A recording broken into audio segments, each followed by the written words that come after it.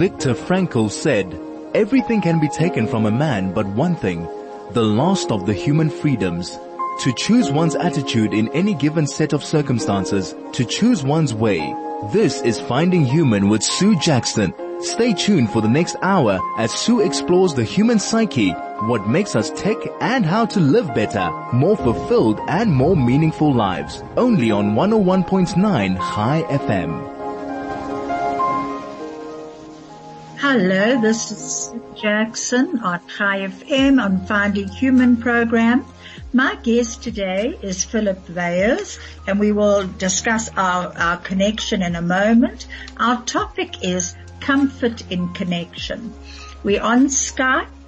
You might hear a few odd noises, but I just wanted to also thank so many of you who sent in messages concerned about my safety last week because my alarm went off. But I can reassure you, thank goodness everything was fine, and thank you so much for your messages of encouragement. Thank you to DJ, Flo, Craig and Vusi for keeping me on air and for keeping Philip on air. And Phil is right here with us. Phil, you know, within lockdown, I found that I have needed connections. I think because of the isolation, I have begun exploring a lot more of my past, and a lot of my friends have also, and sort of seeking connections.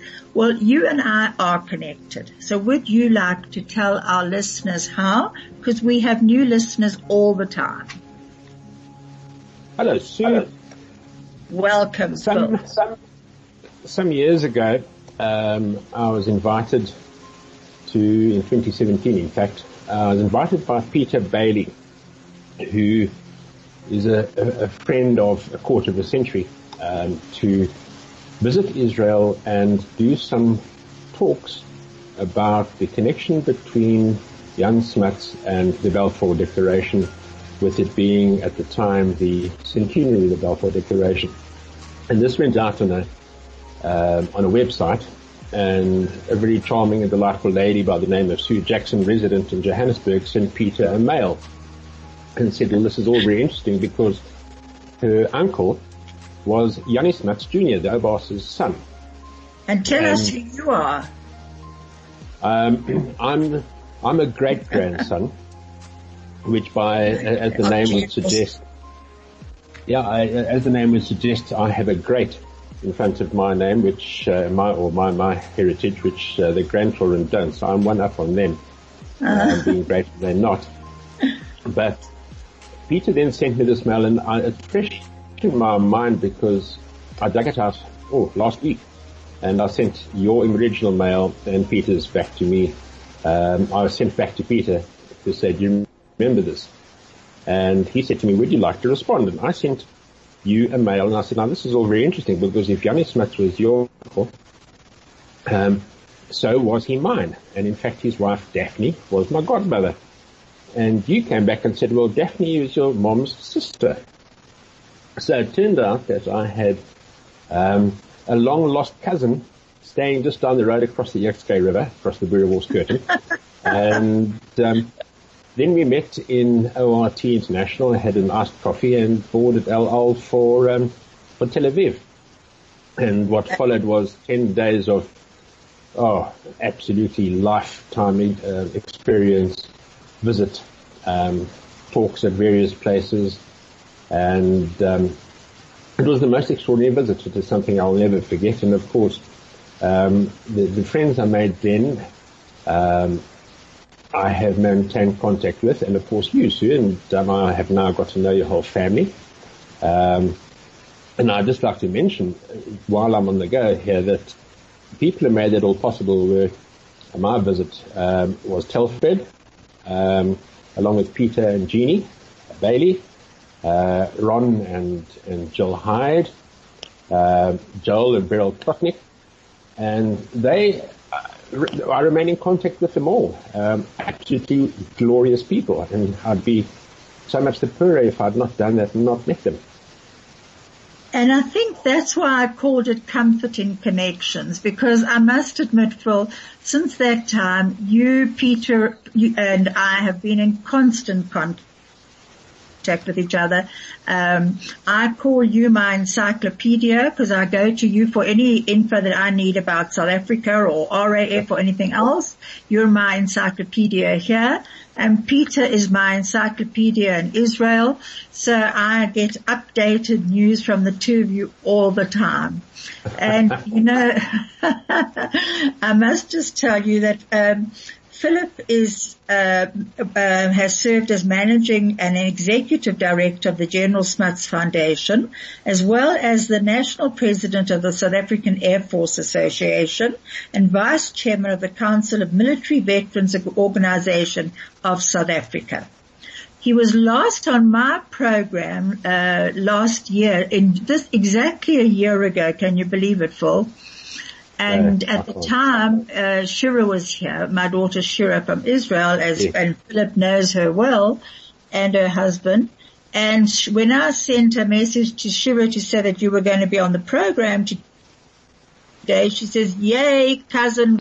And from Elisheva, it was, "Yay, Uncle Phil." So there you go. I think that is fantastic, and I'll never forget that we had a get-together at Shira and Jordan's home before Ellie arrived, and Jordan went to great lengths to go and buy me Heineken beer. I'll never forget that. And so much love to Jordan and Shira and my littlest cousin Ellie. But I would just like to just add a few things when you talk about connections here, which I think probably illustrate your point very well. The first is that I have family in Brisbane, and I'm making very concerted efforts, as is my son and my wife, to go to Australia. And one of our mutual friends, after he left South Africa, went to Australia before making Aliyah, and by the name of Rob Hyde. Now, Rob has certain interests in Australia, and he is moving heaven and earth to facilitate, if I could put it that way, a transition to Australia, using the connections and the institutions he has in place there. And I think that is just such an extraordinary gesture. It just really humbles me totally.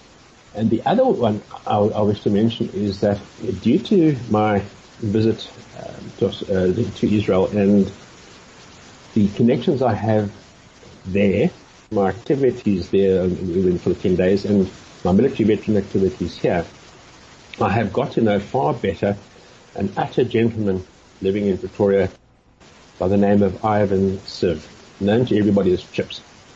And he is what my father would have called a firestone. He's just get up and go all the time. He's an architect. He has been the mainstay of the Jewish Ex-Service League in Pretoria for probably as many years as I've been alive. He's a South African Air Force World War II veteran. I speak under correction, but I think he's 94 years old, and he looks like he's 65 and behaves like he's 65. And we now have, when our government allows us to, we get together for some liquid nourishment at the Air Force Bar at Air Force Base, Swartvalk.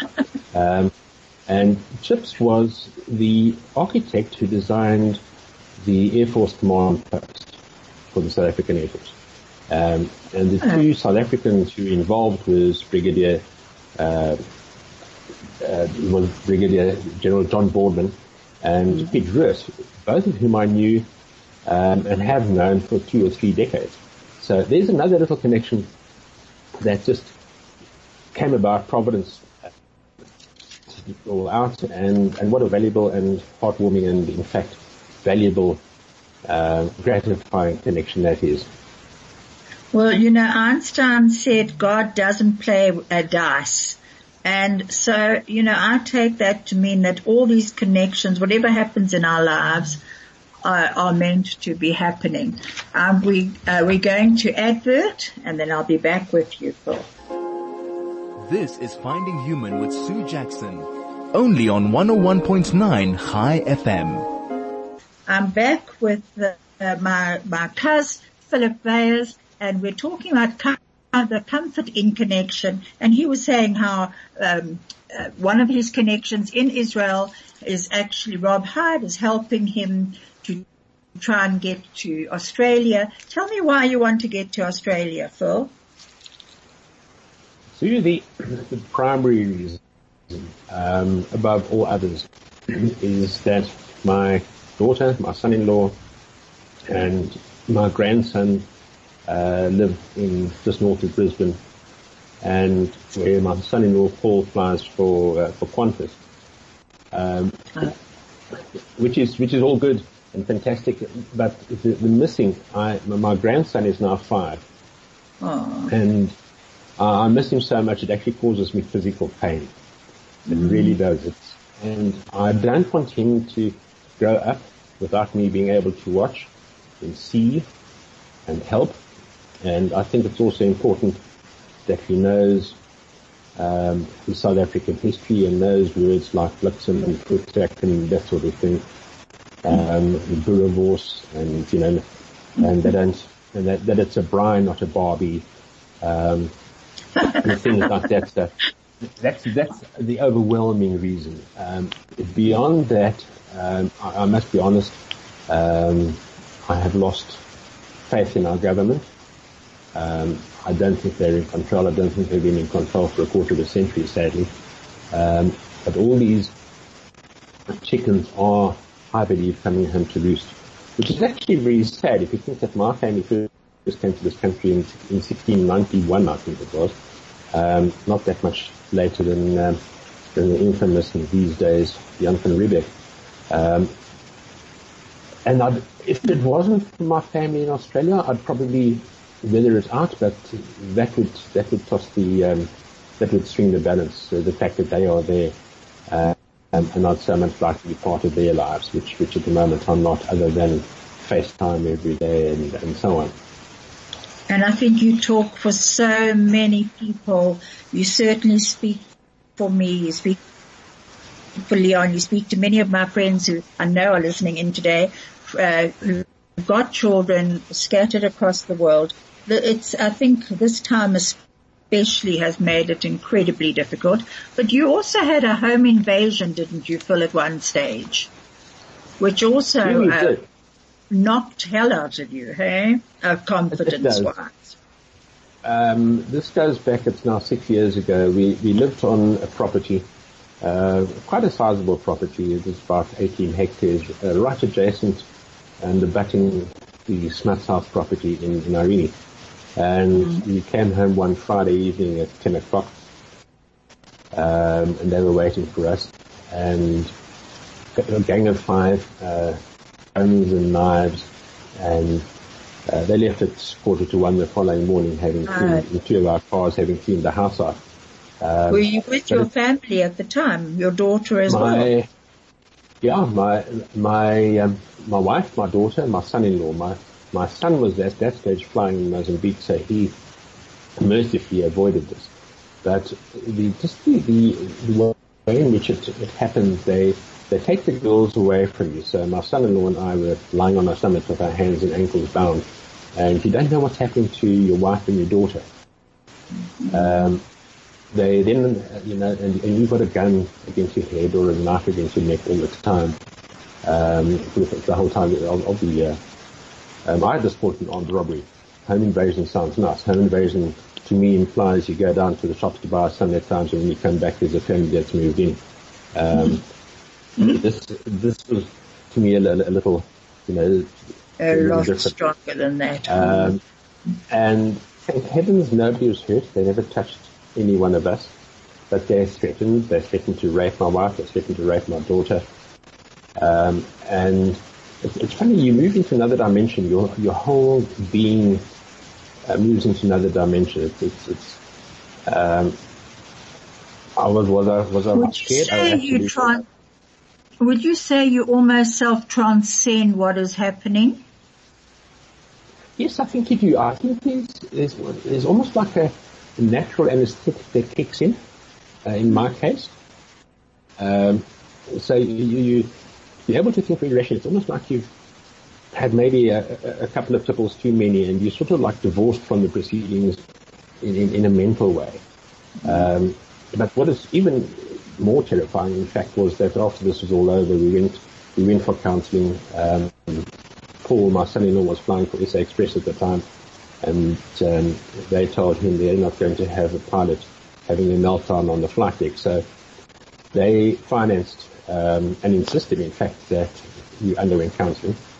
I'm not sure how much good it was, but basically it was an analysis of what happened that wouldn't go through. But then the then chairman of the Gerald Smith Foundation was a charming, delightful gentleman by the name of Adrian Toms, who subsequently has left us due to a coronary. But he got a guy to phone me, and this fella runs a recovery operation where they go into high-risk areas and recover stolen items. And he listened to my story. He asked what had happened, and I told him exactly. And he said, okay, were the 5 people? I said, yeah. And he said, did they whisper rather than talk out loud? I said, yes, they did. And he says, well, okay, he knows the gang. It's an off-duty policeman who runs the gang. And he has 4 Mozambicans who do the carrying and the subduing of victims if necessary. And the reason they whisper is that you won't detect an accent. If somebody's whispering, it's very much more difficult to detect an accent. And the English that they used was, it wasn't their first language for many of us, it isn't, but if you moved, the guy would stick the point the knife into your neck, and he'd say, sleep, sleep. Now, if it was a South African, the South African would have said, lay still, or lie still, or don't move, or something like that. But this wasn't in the guy's vocabulary, so all he could say was sleep. So the advice of this guy was, claim from insurance, put it behind you if you can, and move on. You are never going to catch them, because he's one of the leader of the gang, being a policeman. His colleagues are never going to keep him up. And he said that this guy told me as well that at the time, this is, as I say, 6 years ago, there were then 20 residential armed robberies in Gauteng per day, and 80% of them were carried out by policemen. Oh, no. So I don't know what the situation is like. Just going back to that for a moment, you said somehow you go into a different dimension in order to cope. What skills did you learn from that experience that you've been able to take forward into your life, and that your wife and daughter and son-in-law have also been able to? So I think from my perspective, what I am now is a lot more nervous still today. If I hear a strange noise, I'm likely to look around. I was walking back from gym some months ago, maybe a year ago, and I walked through a subway under the N1 highway, and there were footsteps behind me, so I turned around and had a look, and there were 3 guys walking along the pavement under the subway. And so I thought, well, I'm not going to be taking any of this. I had pepper spray, but against 3, that's a bit difficult. So I jogged to the end of the end of the subway back into sunlight, and then I sort of slowed, and the guys caught me, and I was caught up to me, and I was waiting, to pull out my pepper spray and to go about my business. And it turned out that the 3 guys were all from the gym I just left, and I knew them all. So they asked me why, after having spent an hour in the gym, did I feel a need to run. So I said, no, I was just keeping the muscles on the go. No, I couldn't tell them that I was scared of you guys. But I think also there are inherent, in my case certainly, there are latent prejudices that came from that. The lack of trust possibly, but by the same token, a greater degree of appreciation for people who have been through similar events or occurrences, and maybe were not as lucky as we all were and were hurt. Because gratuitous violence is what, as we know, one of the hallmarks of these types of robberies, and they will hurt you just for fun. Not necessarily, there won't be a reason for it. You won't be resisting, but they'll hurt you anyway. And luckily, we avoided that. But I think you take on a different perspective, and you maybe just look at things a little differently. Maybe with a little more tolerance in certain instances and a little less tolerance in others. Do you think that's one of the reasons why your daughter actually left? I think it made it very much easier. Yeah. It's when this all happened. I think there was the preparatory moves were afoot for to happen. And the talks were being, there were already talks were on the go, but it was some while away from actually taking place. And I think that it was easier for them to make the decision than it might otherwise have been, regardless of the economic and circumstances with bailouts and the longevity or the long-term future of SA Express, which as a part of SAA wasn't looking stable then already, as we know. And so I think it's made it easier for them. And there's a great relief, if one can put it that way, of being able to, one evening, for example, my grandson wasn't particularly keen on having a supper. So I thought I'd bribe him. We actually did bribes in our family. And I said, if you eat your supper, then I will take you and we'll go to McDonald's and buy a soft serve ice cream. And so the supper disappeared quite quickly after that. And I put him in his pram. He would have been 3.5 at that stage. Put him in his pram and off we went to McDonald's. And it was like 7 o'clock at night. His mother was worried about him going to bed, and I still need, I've made an obligation here, I've made a commitment, I need to fulfill it. And you walk around the suburbs in northern Brisbane. They live in a place called Redcliffe, which is where the BGs come from, incidentally. And you walk around, and it's pitch dark, and you don't have pepper spray, you don't have a 455 ready strapped to your hip, and you don't feel any threat. Nobody bothers about you at all. And we've forgotten that in this country. I think for all of us who have experienced hijackings, hold-ups, whatever it might be, I think we do remain hyper-vigilant. And, Shira on Shabbos, she told Leon after Shabbos that she had got home at 12 o'clock. And I said to him, what do you mean? They walked home with Ellie at 12 o'clock. And then I thought, well, of course they did. Strange, we take it for granted that you don't do it, But, Phil, I now wanted to just say something. Now, your grandmother, Omar Smuts, my mom, I was reading Shira had taped something from my mom about family history. And one of the things my mom actually said was that, Omar Smuts was in the British concentration camp. Is that right? Correct. In Pietermaritzburg. And that she was pregnant with twins at the time. And, yes. And my mom was saying on this tape to Shira that, she lost them, but my mom said what she so admired about Omar Smuts was that Uncle Yanni, her son, Yanni, when he wanted to marry my aunt, Daphne, she accepted it. She might have felt differently, but she was very, very angry with the British because of the concentration camps, which you can really, we can't even begin to understand. But my mom was saying that she, my grandfather, my opa, had fought for the British against the Boers.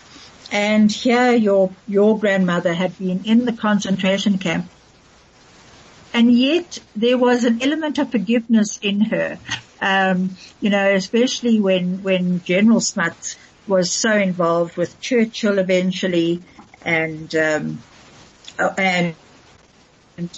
getting, just reconciling the British and the Boers really, which caused a lot of hatred in our country for him.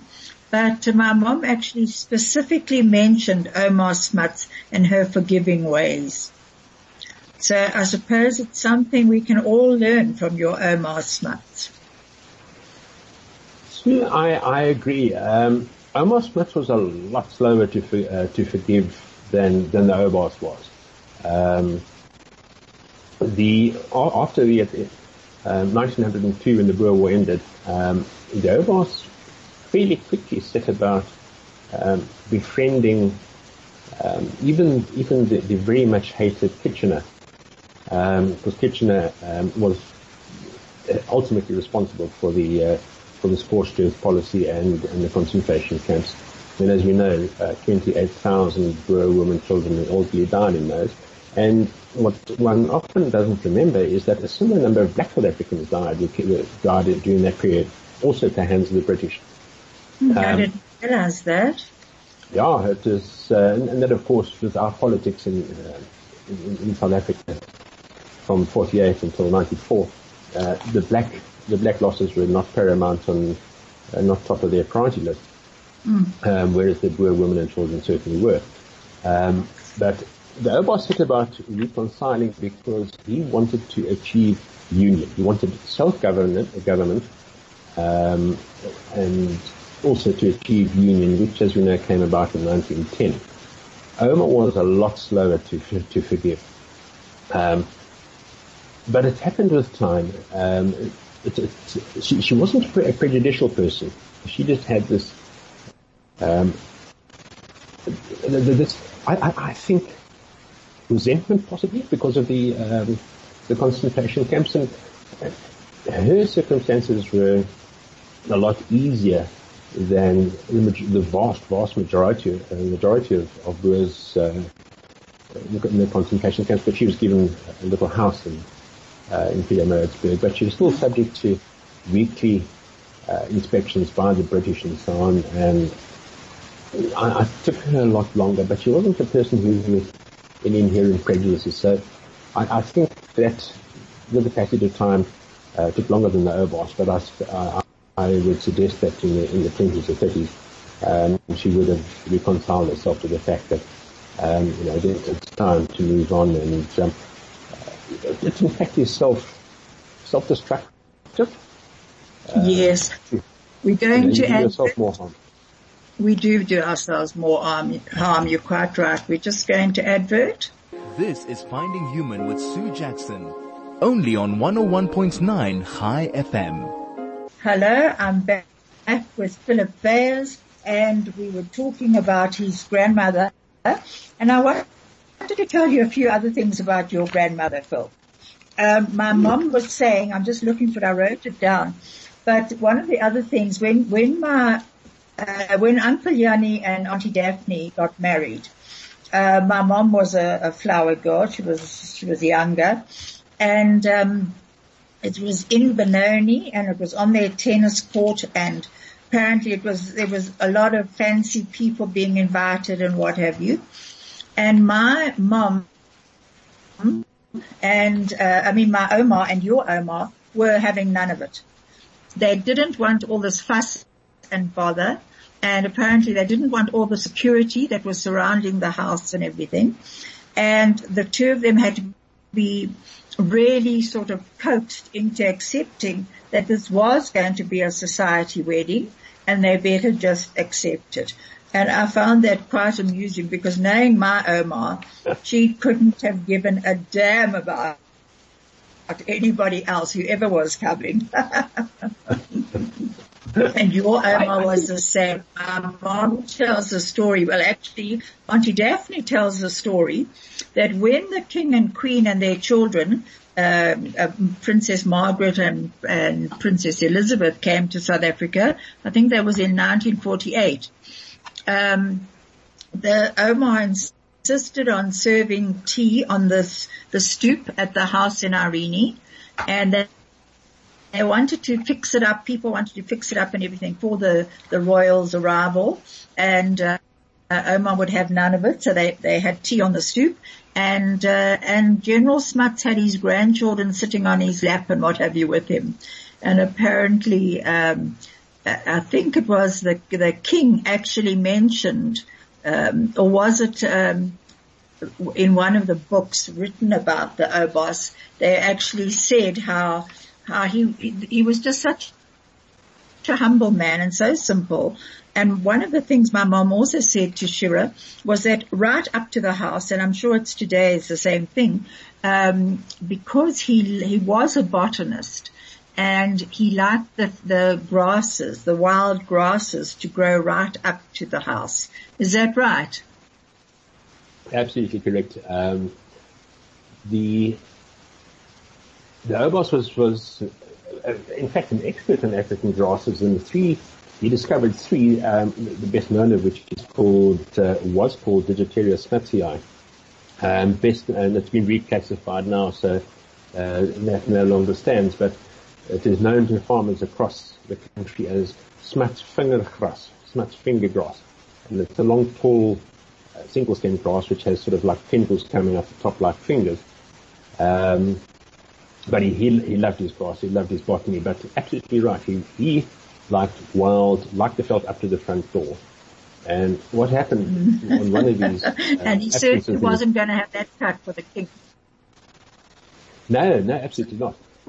What did happen before the king and queen were here, the royal party, on one of these, when he was away during the Second World War, my grandmother, scientist, Susanna Johanna, the Obos and Omar's eldest child, decided that she was going to put kikuyu grass, make a lawn in front of the house, and this was duly took place. And when the Obos returned, he was aghast and quite somewhat annoyed that his grasses no longer went to the front door, and he asked my grandmother, he said, "Now, why on earth did you do this?" He said, "No, the children needed somewhere to play."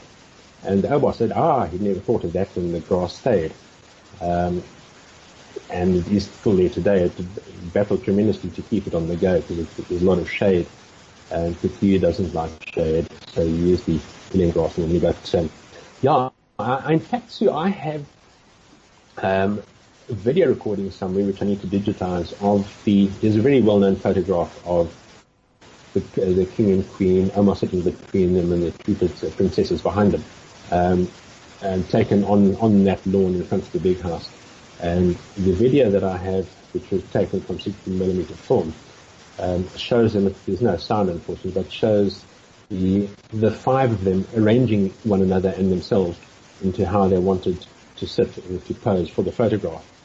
Mm-hmm. And the king's flapping his arms, and the queen, the queen mother, as we would know, flapping her arms, and almost just sitting down, and the two princesses dropping for position behind them. It's all quite interesting. It actually is fascinating, to tell you the truth. But I think that was one of the things that my mom really respected about General Smuts as well, because she also told the story in this tape that that Uncle Yanni, the first thing that she said was, my mom's first husband was killed right at the beginning of the war up at Gibraltar. He was also a pilot, and he was reported missing, presumed dead, but they didn't know. And General Smuts actually said to my uncle, he would try and find out as much as he could about it. And 7 months later, they reported that planes had been seen they weren't sure if it was friendly aircraft fire or enemy aircraft fire, but it had downed a lot of the pilots at the time. And then again, when my uncle Neil Webster was up at City Rosé, and they had escaped, and they were trying to crawl across the desert. And the amazing thing is that my grandfather woke up. They had been told that he was also reported missing, presumed captured, but they didn't know if he was alive or not. And my grandfather woke up one morning, and he said to my grandmother that his mom, who had been dead for years, had come to him during the night to say that Neil is alive, needs help, but he is alive. And so in the morning, my grandfather phoned General Smuts and told him that his mom had come, and your grandfather was not at all surprised by that a woman who had been dead for ages had come to talk to her son. And he said, she said that Neil is alive still, but he's in danger.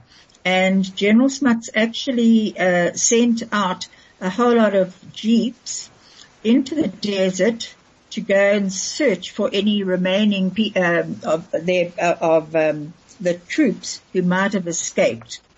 And the story goes, whether it's urban legend in our family or not, I don't know, but Uncle Yanni was one of the people on the jeeps that was sent out, and he was the one who found his brother-in-law, Neil. So it was Neil. I sent you a photo today of Neil and Yanni together. And so that was the story, that they actually, they found each other in the desert. So that was your grandfather helping out my mother, with her brother and also again with her first husband. I hadn't heard that, Sue. That's absolutely fascinating. I think Elbo's really been very accepting of shall we call it a paranormal intervention? Yes.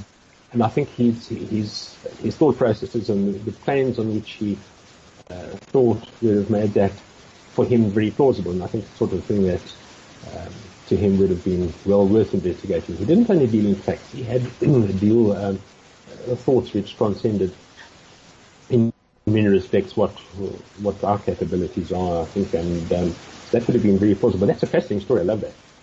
It was a fascinating story. And then years later, when my mom actually was going overseas to go and marry my father, she was on a ship, and the ship was taken. They got to Cairo, I think, and the ship was taken for troops. So they were stuck in Cairo for 3 months. And once again, nobody knew where they were, and your grandfather stepped in and again told my grandfather not to worry, that my mother was being very well taken care of by a whole lot of the troops who were actually in Cairo. Oh, wonderful. Wonderful. I don't know where the Obos find time. I don't know, but we're going to ad break. This is Finding Human with Sue Jackson, only on 101.9 High FM. Hello, this is Sue Jackson, and I've been speaking to Philip Weyers, my Magatenister, and we were going to be talking about the Royal Air Force, but I think we're actually running out of time already. I just wanted to say that your grandfather was actually the founder of the Royal Air Force, and there's a big statue of him at Piccadilly, at the Royal Air Force Club. But I just wanted to read you this that I also found in my dad's papers, Phil. It says, 39 years ago tonight, I was flying a bomber over the English Channel with a bomb airman under instructions from the navigator pushing out thousands of strips of tinfoil, pretending we were an invasion force, me and about another 40 aircraft. Tonight is more peaceful, less exciting. That was written to my two sons by my father so many years ago. And your grandfather, my father often spoke about General Smuts because of his involvement with the RAF. And Phil, we're going to actually have to do a full program on that. I also just want to say that if anyone wants to read something that Philip wrote, it's called Anti-Semitism, Why? And The Lay of the Land, which is particularly good. And The Lay of the Land was written by Peter Bailey, and Philip answered it. And where would they find that article, Phil? The Anti-Semitism, Why? See this, it was in the Jerusalem Report as well. But I think if you go and, if you Google search Lay of the Land, Dave Kaplan, also a Safa who made Aliyah, it should be there. If not, I'm happy to send out copies. We'll do that with the greatest of pleasure. But just if I can, just make to support you, if people were to Google Peter Bailey books, they will come across some remarkable weekly blogs that Peter writes. One yesterday or the day before was all about the history of Israel and how it came to you, but going back down to many years before BCE. And there's also one previously about the Golan Heights, which I've never seen before, and I didn't realize that the Golan Heights had such a level of development. But it's if they Google Lay of the Land, they'll find that. That is just some musings which great. I've put down. Phil, we're going to have to end. Vera Lynn, the forces darling, died this week, last week actually, and we are going to be ending with a song that she wrote. I still remember my parents singing this song. Phil, we're going to have to get together again. I will be in contact with you after the program. Wonderful, Sue. Thank you so much, and love to all my friends around the world, Israel, Sydney, Pretoria, Joburg, everywhere.